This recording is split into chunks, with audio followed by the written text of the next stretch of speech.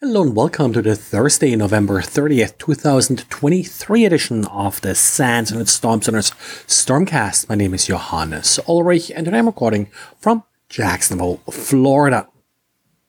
One of the questions I get a lot is, if you're setting up a honeypot, what should you expect? How many attacks should you expect? What kinds of attacks should you expect?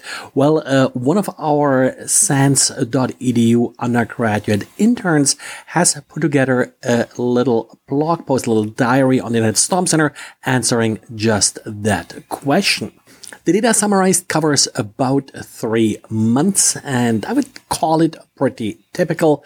There are attacks against the SH honeypot from about 26,000 IP addresses, and 13,000 different usernames were attempted with 43,000 passwords. So quite impressive numbers for a little lonely honeypot just exposing SSH.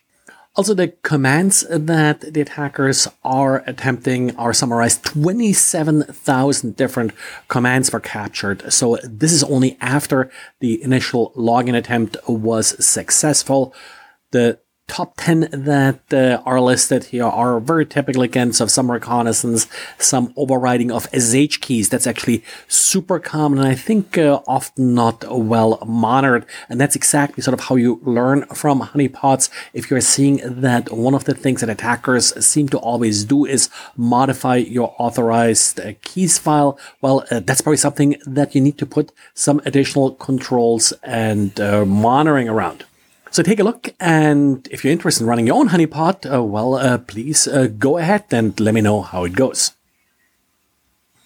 And Tenable today published an advisory with details regarding 3 vulnerabilities in ArcServe UDP. The backup suite is vulnerable to these 3 trivial to exploit vulnerabilities. Tenable does provide the sample curl commands essentially that will show you how to exploit these vulnerabilities. Patches were released last week, so fairly short timeline here in particular, given how trivial these vulnerabilities are to exploit. But these are probably not systems that you should have exposed to the internet in the first place. In particular, the first of the vulnerabilities, that CVE 2023-41998, it's an unauthenticated remote code execution.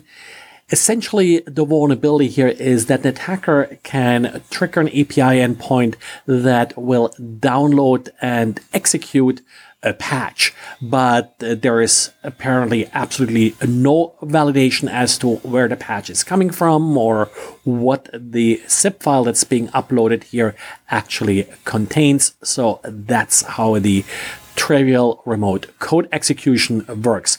By default, the vulnerable service is listening on port 8014. At this point, I don't see a notable increase in scans for port 8014. Set up some of our honeypots to start listening on the port, so we'll see if there are any incoming scans trying to exploit this vulnerability. I have to admit, this vulnerability I may really only be including here a little bit for sentimental value, because one of the sort of early DVR network video recorder vulnerabilities I looked at was in a Hikvision product, and looks like they're still going strong when it comes to finding new vulnerabilities to include in their products. CVE 2023-48121 is, as they're saying, an authentication bypass vulnerability in the HIC Connect module. It only states that it allows attackers to consume services, but authentication bypass, of course, could also be more behind it.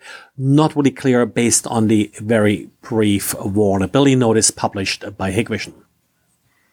Then we have an interesting paper by researchers from Northwestern University that looks at prompt injection attacks at 200 plus custom GPTs. You're all probably familiar with ChatGPT, but the basic software behind ChatGPT can be used to create your own GPT, so to speak, and there are some common pitfalls that you have to be aware of, and I think that's the real value of the paper, to really show how some of these systems are revealing more data than they're supposed to. So pretty good paper if you are attempting to set up your own GPT model.